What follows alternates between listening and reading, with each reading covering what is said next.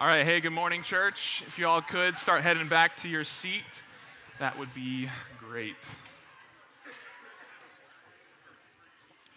Well, good morning. How we doing?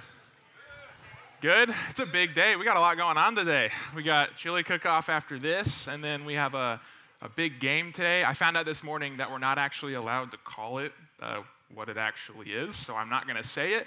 I'm going to try to not say it in the message, but big game day. Well, good morning. My name is Casey. I'm the student pastor here and at Adventure, and our elders and Brad, they just got back from a retreat this weekend, and so they asked me to wrap up this series today. But don't worry, I'm not going to throw any bricks this time. At least I'll try. But I'm going to pray, and then we will keep rolling. God, thank you for this day. Thank you for this space that we have to come together and to worship you. I pray over the rest of this service that as we hear and unpack your word and unpack these disciplines, I pray that you would give us eyes to see and ears to hear and hearts to receive this message from you. We love you, Lord. We pray all this in your name. Amen. All right, so we started off 2024 with a conversation all about the disciplines, all about resolutions. So whether you pick up a New Year's resolution every single year, or if you kind of just think that they're dumb, I'm sure that we can all agree that in some way, at the very least, they sound good. I mean, to some extent, I'm sure that we all have a desire for change in our lives in some way. Like we want to be more X. We want to be more organized, or we want to be more fit, or loving, or wealthy. Whatever it is, that sounds good. But when we see the road that it takes to get there, what often happens is we either give up before we even start, or we take a few steps down the path and we fall. But if we're lucky, if we are a part of the 15 to 20% of people who stick to it, we come out on the other end. And now those odds aren't great. That means that resolutions have an 80 to 85% chance of failure. And so I think that for many of us, that disappointment has fueled doubts in our minds about change. Less and less people that I know of are actually participating in New Year's resolutions, and every person that I've talked to about this, they say they don't work. So what's the point? And I think that doubt has actually spread beyond just New Year's resolutions, but the failure of people's attempts at change has made us doubt that change is even possible. And I think that many of us are too used to people saying, I'll try to be different, or I will try to be better, and then nothing changes.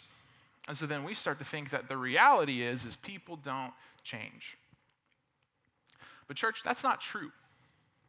Maybe the problem isn't that we can't change, but as Brad pointed out a few weeks ago, maybe our problem is our method to change. You see, just saying that I'm going to try really has no power. Trying is just a one-off attempt that is solely dependent on how much strength we have in that moment. And so if we depend on trying to change our lives, we're not going to get that far. So what's the alternative to trying? Well, in the spirit of the season, how do you think a guy like Patrick Mahomes was able to get an arm that could throw a football that won him 2, soon to be 3, big game rings? He didn't always have that, right? Like, he didn't get there by just trying. As all professionals do, he adopted practices and habits to build up strength and coordination and the mindset to not just throw some footballs, but to become the kind of person needed to be a starting quarterback in the NFL. Because training, disciplines, like the practices that we adopt, they create who we are. And whether you see it or not, it's already working in your life. Everyone is already doing some sort of practices that leave us transformed by the power of something else. John Mark Comer put it this way: your life is already organized around something. It may be your career, it may be health and wellness and physical fitness, arts, pleasure, food, addiction, family, and he goes on to ask, is this giving you life? Are the things that you orient your life around forming you to become the person that you most deeply desire to be? Now, I don't think that we are trying to get to the NFL. I think that our longing for change is really deeper than that. Like, we want to be good husbands. We want to be good wives. We want to be good fathers and good mothers and good students, good bosses, good neighbors, good disciples. And the only professional at living a life like that was Jesus. Jesus understood what it meant to have peace. Jesus understood what it meant to have patience and love and strength and all of these things that we long for. And if we look at Jesus' life, he himself had a set of disciplines that he practiced that enabled him to live the kind of life that he lived and to do the kind of things that he did. And those disciplines gave him power. Disciplines like prayer, obedience to God, being word-centered, exaltation, which is a fancy word for worship, and relational intentionality. Now, Jesus in his ministry, he spent years teaching his followers these same disciplines so that they could live powerful lives just like him, and so that they could live transformed lives. And if you want to see what Jesus' transformational power actually looks like in a person, look at Peter. Look at a man who was prideful and impulsive and fearful. Look at Paul, a man who was vicious and cruel. Look at all of the messy people that Jesus called to be his followers and see how their lives were transformed by the power of living life in a manner of Jesus. And so we've been walking through just some of those disciplines and learning about how we can approach these practices in the way that Jesus did. Now, notice I didn't say I didn't try to point out what behavior to modify, but the goal is for us to truly view these lifestyle habits in the way that Jesus did.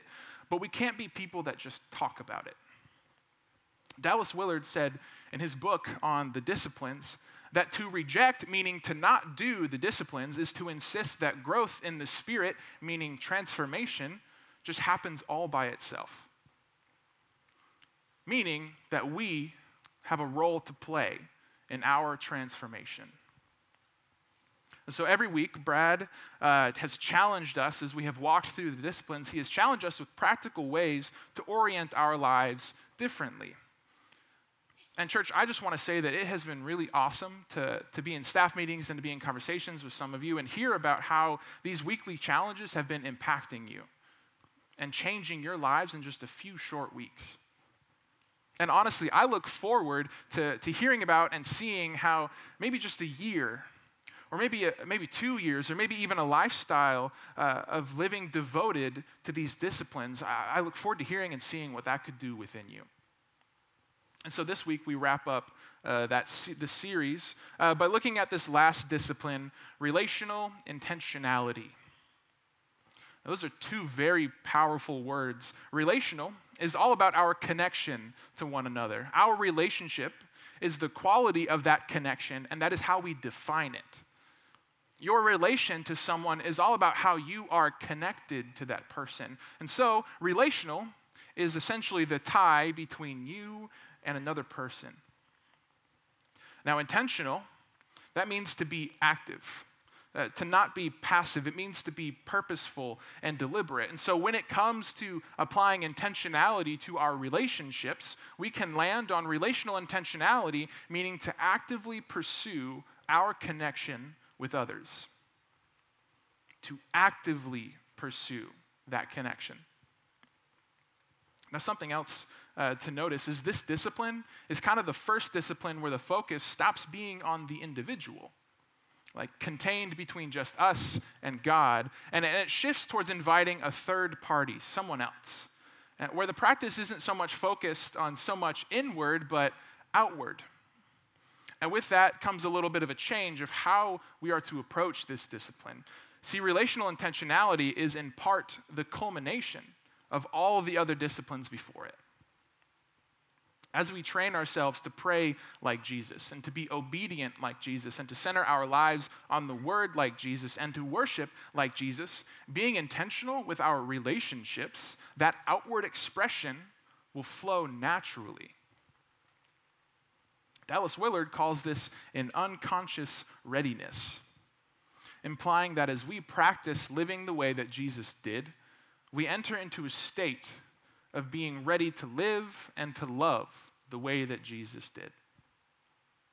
In other words, our preliminary disciplines fuel our active pursuit of those around us. Now, Jesus, he was onto something when using analogies involving plants. So let's say that I have a plant, and the disciplines are watering this plant. It is tending to the soil. It is pruning all of the dead branches, all of which create an environment for the fruit to grow naturally. Now, if we want the fruit of loving people like Jesus to be present in our lives, we have to put in the work to let it grow within us. But here's the important part. The part that I think that we sometimes ignore or we forget is that even when it grows, we have a responsibility to take care of the fruit. Think, what kills the fruit on the plant? Maybe me. Like maybe I come along and I smack it off the plant and I stomp on it. Or maybe I ignore the fruit and I leave it there and I let it waste away. Or maybe I let the bugs and the animals come and destroy it. Just because the fruit is there, that doesn't mean that the process is over. But all that sounds silly, right? Of course you're not going to just leave the fruit on the plant. Of course you're not going to stomp on it. It's almost common sense that when the fruit is ready, you take it. So then why don't we have that same attitude towards the fruit of our disciplines? Think with me for a moment. What kills relational intentionality? Well, Jesus himself lays it out in Matthew chapters 5 through 7. See, Jesus was always kind of reconfiguring our ideas of how to live in our world. And in these chapters, he clarifies the misunderstandings about how we live, and he introduces us to new ways of thinking, and he nails the essentials of what drives the space between us and those around us. And in this sermon, he talks about things like anger, contempt, lust, manipulation, payback, passivity. All of these things, they damage the connection between us and another person. So stomping on the fruit of the plant sounds silly, yet how many times have we stomped out our relationship with others? Where we let our anger get the best of us and we yell at our kids. Or we let our lust for someone else damage our marriage, our relationship. Or we hold bitterness and contempt in our hearts because someone else got what we deserved. Ignoring the fruit sounds irresponsible, but how many times have we ignored our friendships and let them waste away? How many times have we remained passive and let the opportunities to meet someone new or to let them feel cared for pass away because we were either afraid or we just didn't care? These are silent killers to our relationships. But let's think a little bit more about the world that we are living in now. Next month, we hit the 4-year anniversary of our world shutting down due to something called COVID-19. Now, some of us, we hear that word and we tense up a little bit because that was absolutely not a good time. Now, let's call that situation for what it actually was. For me, it started out as a 2-week-long spring break, and that was awesome. But the fun rhythms very quickly became ruts. And that excitement of all this time to play video games and all this time to spend with my family quickly came at the cost of isolation, where the relational ties became sick. Birthday parties turned into drive-by waves. Weddings were cut down to gatherings under 10 people. Graduation ceremonies were held behind a screen. Practically every single connection that we had with anyone else outside of our family unit was severed, cut off, functionally dead. And now here we are, years later, still carrying the scars of that isolation, trying to bring our communities back together, trying to bring dead things back to life. And as a little girl said in Toni Morrison's book, Beloved, anything dead coming back to life hurts. We face so many things in our lives that kill our ability to actively pursue one another. But church, the focal point of our faith is a belief in someone who specializes in bringing dead things back to life. We believe in a God who breathes life into communities, who after creating us took one look at us and said, it is not good for you to be alone. So in the life of Jesus, we see how to participate in the restoration and the flourishing of our relationships. And at the center of Jesus' practice of relational intentionality, we see love. Jesus' love for those around him, it changed lives. It healed impossible ailments. It softened the hardest hearts. It changed people's lives. And Jesus' love was radically transformational, and it fueled his entire movement. Take the night that Jesus was arrested. And before he would leave his followers and give them the mission of carrying on this movement, he gave them one last command. In John chapter 13, Jesus says this, verse 34, "A new commandment I give to you, that you love one another, just as I have loved you, you are also to love one another. And by this, all people will know that you are my disciples, if you have love for one another." See, I think that relational intentionality cannot be described any simpler. Love the way Jesus loves. That is the driving force of how we are to interact with those around us. But practically speaking, how do we do that? What can we learn from Jesus' life about what love in action actually looks like? And thankfully, we don't have to guess for that. Jesus' whole ministry, it was outward. It was so focused on other people. It was inherently relational. And in this, we can see a model or sort of framework of how Jesus approached every single relationship that he had, every single connection that he had with another human being. And the first thing that we see Jesus doing in loving those around him is Jesus was present. Now, Jesus never really stayed in one spot. He didn't sit back and wait for others to come to him. He came to them. You'll see all over in the Gospels, the biographies of Jesus, these sort of transitional phrases like, as Jesus passed from there, or when they had departed, or then he came to, or as they went.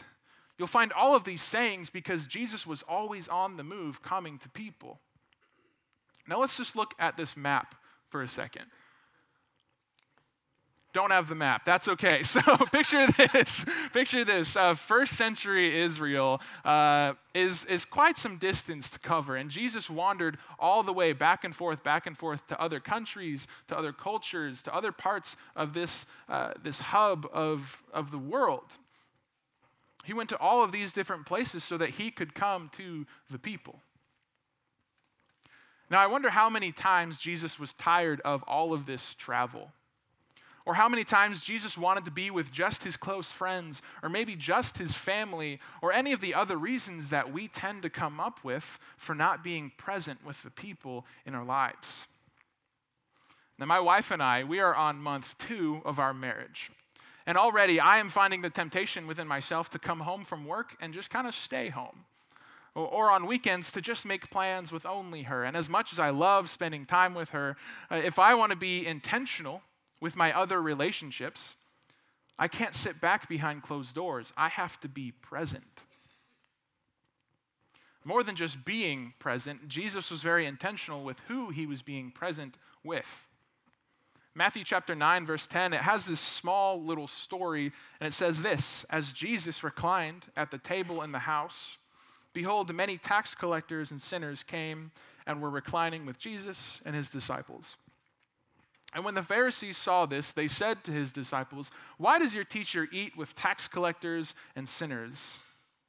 But when he heard it, he said, "Those who are well have no need of a physician, but those who are sick. Go and learn what this means. I desire mercy and not sacrifice, for I came not to call the righteous, but the sinners." Now, in Jesus' culture, being a tax collector was probably one of the most dishonorable jobs that you could take.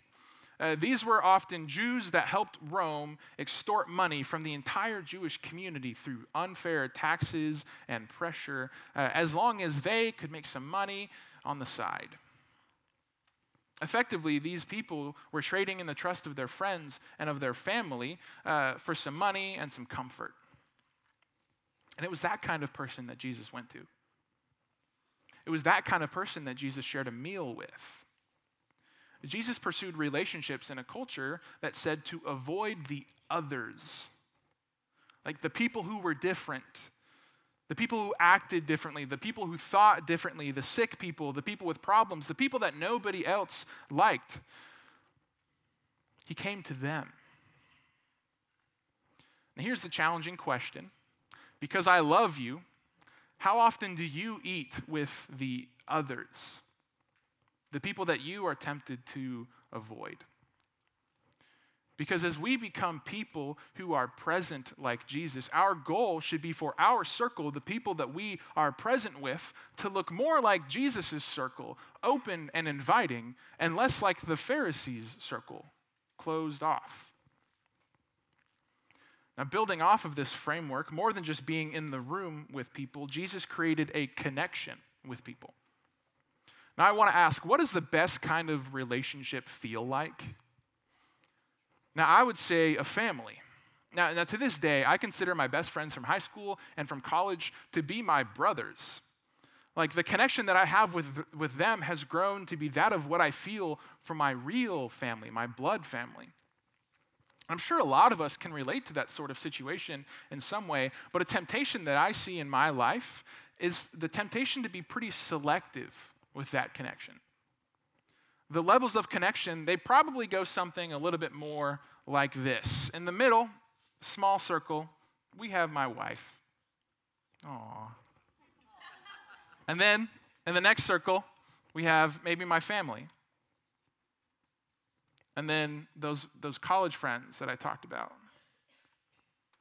And then in the next circle, we'll say we have like my life group here at church, or my volunteers in student ministry, or my coworkers. And then in the next circle, we have like my students in student ministry, maybe some families, parents here in the church. And then outside over here, we got everyone else. There are a lot of people in that diagram. But it's tempting to reserve that familial connection for just a few. Now I want to ask, what do you think Jesus' diagram would look like? Well, in the Gospel of Mark, chapter 3, there is this story really on in Jesus' ministry. Now, this is one of the first times that Jesus was kind of in front of a crowd of people, and this crowd of people started to follow him. And then this happens in verse 31. And his mother, Jesus' mother, and his brothers came, and standing outside, they sent to him and called to him. And a crowd was sitting around him, and they said to him, "Your mother and your brothers are outside seeking you." And he answered them, "Who are my mother and my brothers?" And looking about at those who sat around him, he said, "Here are my mother and my brothers. For whoever does the will of God, he is my mother, my brother, and my sister." See, Jesus' diagram didn't really look like this. It had two kinds of people. It had those who do the will of God, and then it had those who don't do the will of God. Those people that do the will of God, they are my brothers and my sisters. He takes a connection that we tend to reserve for just like a select few people, and he opens it up to the many, to all of those who do the will of God. Church, what would it look like for us to extend that connection just a little bit? Like, Jesus set the bar pretty high, and if I'm going to be honest, I don't know if I'm there yet. But I can take small steps. So how can we grow that connection that we have with people in our turn and greet time during the host spot, or our coffee time before and after service? Or how can we grow the connection that we have with those in our life groups, or even the people that we have that we work with? How can we deepen our connection with others to reflect that familial connection that Jesus shared with others? And finally, after Jesus came to the people and after Jesus was present and created a connection with them, Jesus was committed to them. Now, when I say commitment, some people might get a little nervous. You know, a lot of people like to say that men have commitment issues, but church, if I am being honest, I would say to some extent, we all have commitment issues. Now, this can be something like as big as, oh, I don't want to step into a formal relationship, or it can just simply be like, I don't really want to go out on Friday night anymore with my friends. Now, psychology has shown us that there are a lot of different reasons that people have commitment issues, but in some of the different articles that I read, a trend that I noticed kind of across the board was that we don't often want to commit because we sort of anticipate some sort of failure. Like maybe the person will fail me, or maybe I will fail them, or maybe the experience will fail at being worthwhile. Whatever it is, failure seems to be a huge factor in driving us away from committing to things. But failure comes at a cost. Failure to commit comes at a cost. When we fail to commit, we forsake the potential of what could be. And I think that one of the best examples of commitment in Scripture is the relationship that we see between Jesus and his disciples. The disciples, a group of mostly teenagers who were messy. One of them was considered a borderline terrorist, and another one was shunned and rejected by his people. The list goes on. They were messy people. And church, don't think that I'm about to tell you that Jesus actually did pick well and these guys turned out to be the perfect followers, because they weren't. They messed up. They misunderstood Jesus. They reacted impulsively. They doubted. They gave up on Jesus. One even turned Jesus in to be arrested. They weren't perfect. But Jesus was able to commit to them by forgiving them of what they did and by having hope in who they could be. Take Peter, for example. You want to know who messed up the most? Peter. Do you want to know who Jesus rebuked the most? Peter. Do you want to know who Jesus directly taught the most? Peter. Do you want to know who Jesus trusted to lead the church after he left? It was Peter.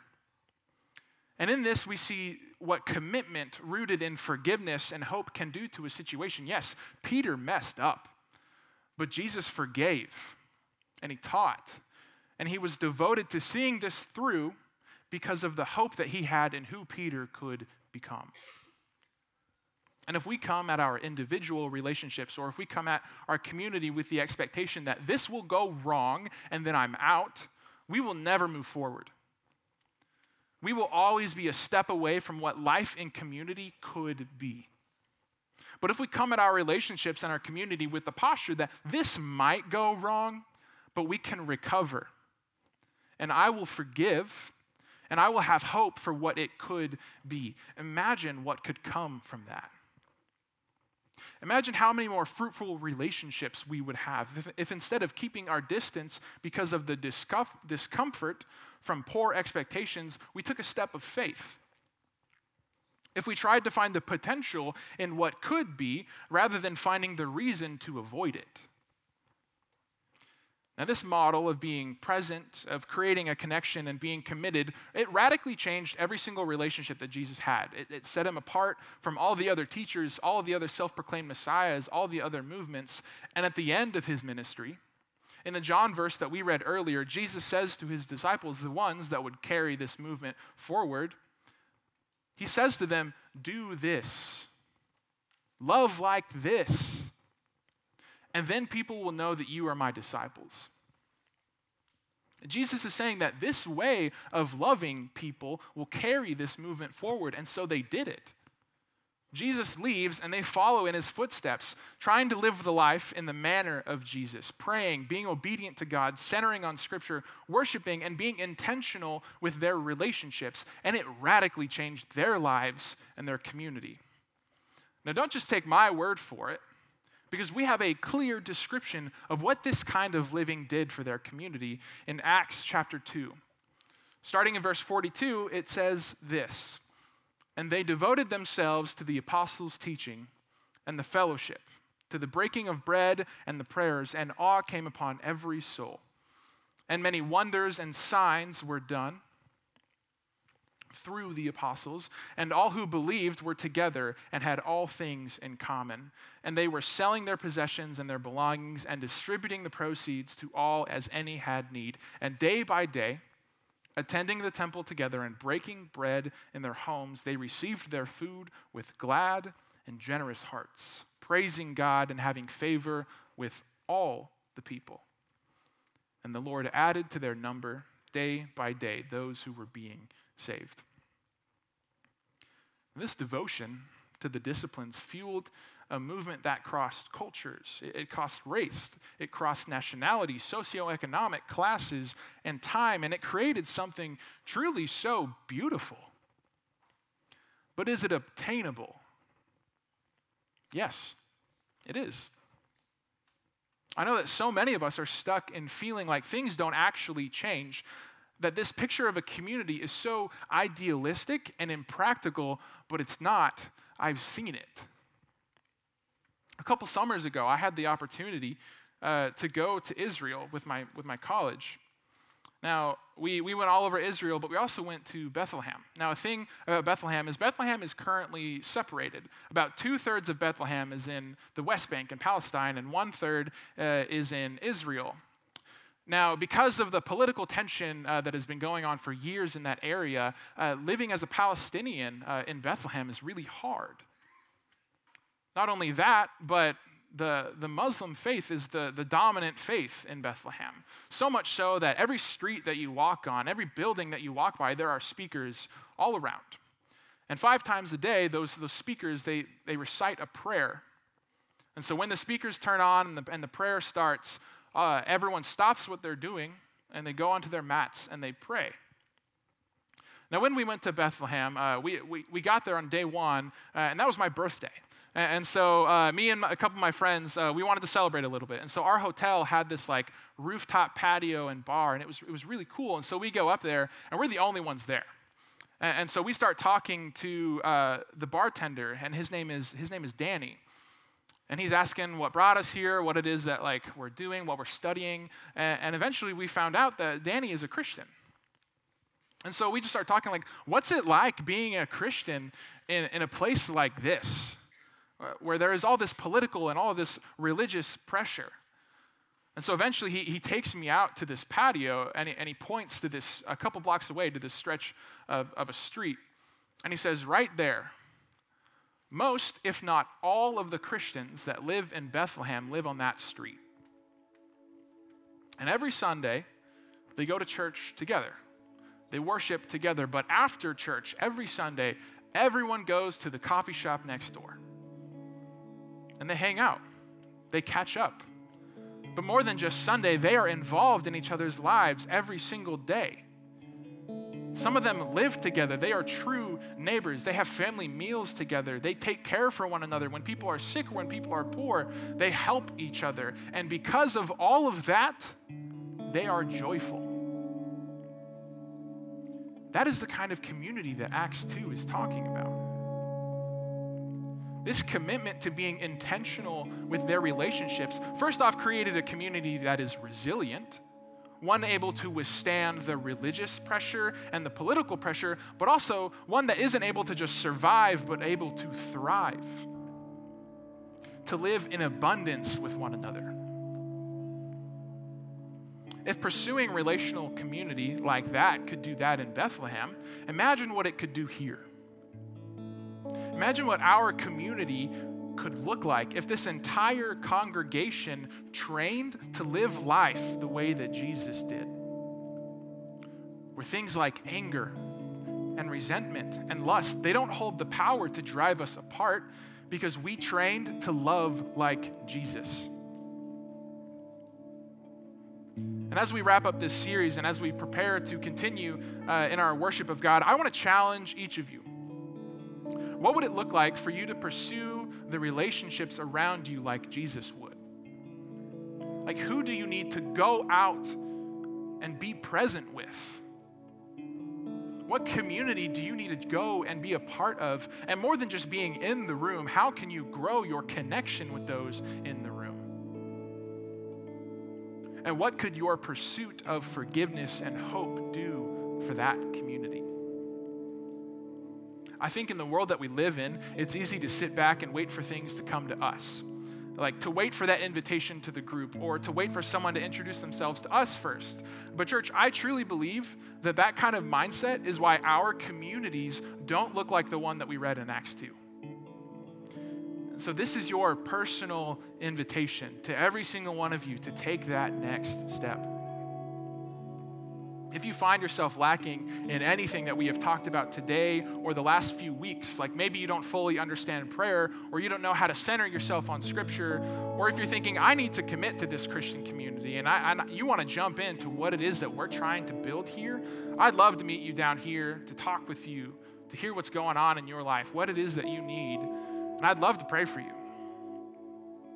But if you just need some time with Jesus, maybe you are tired of carrying the weight of shame, of guilt, of loneliness, of disappointment, He'd love to meet you down here at the cross. Love you, church. Let's pray. God, thank you for your goodness. Thank you for your goodness revealed in the character and the life of Jesus. Thank you that in that life you modeled disciplines. You modeled what change really looks like, what true life, where that true life comes from.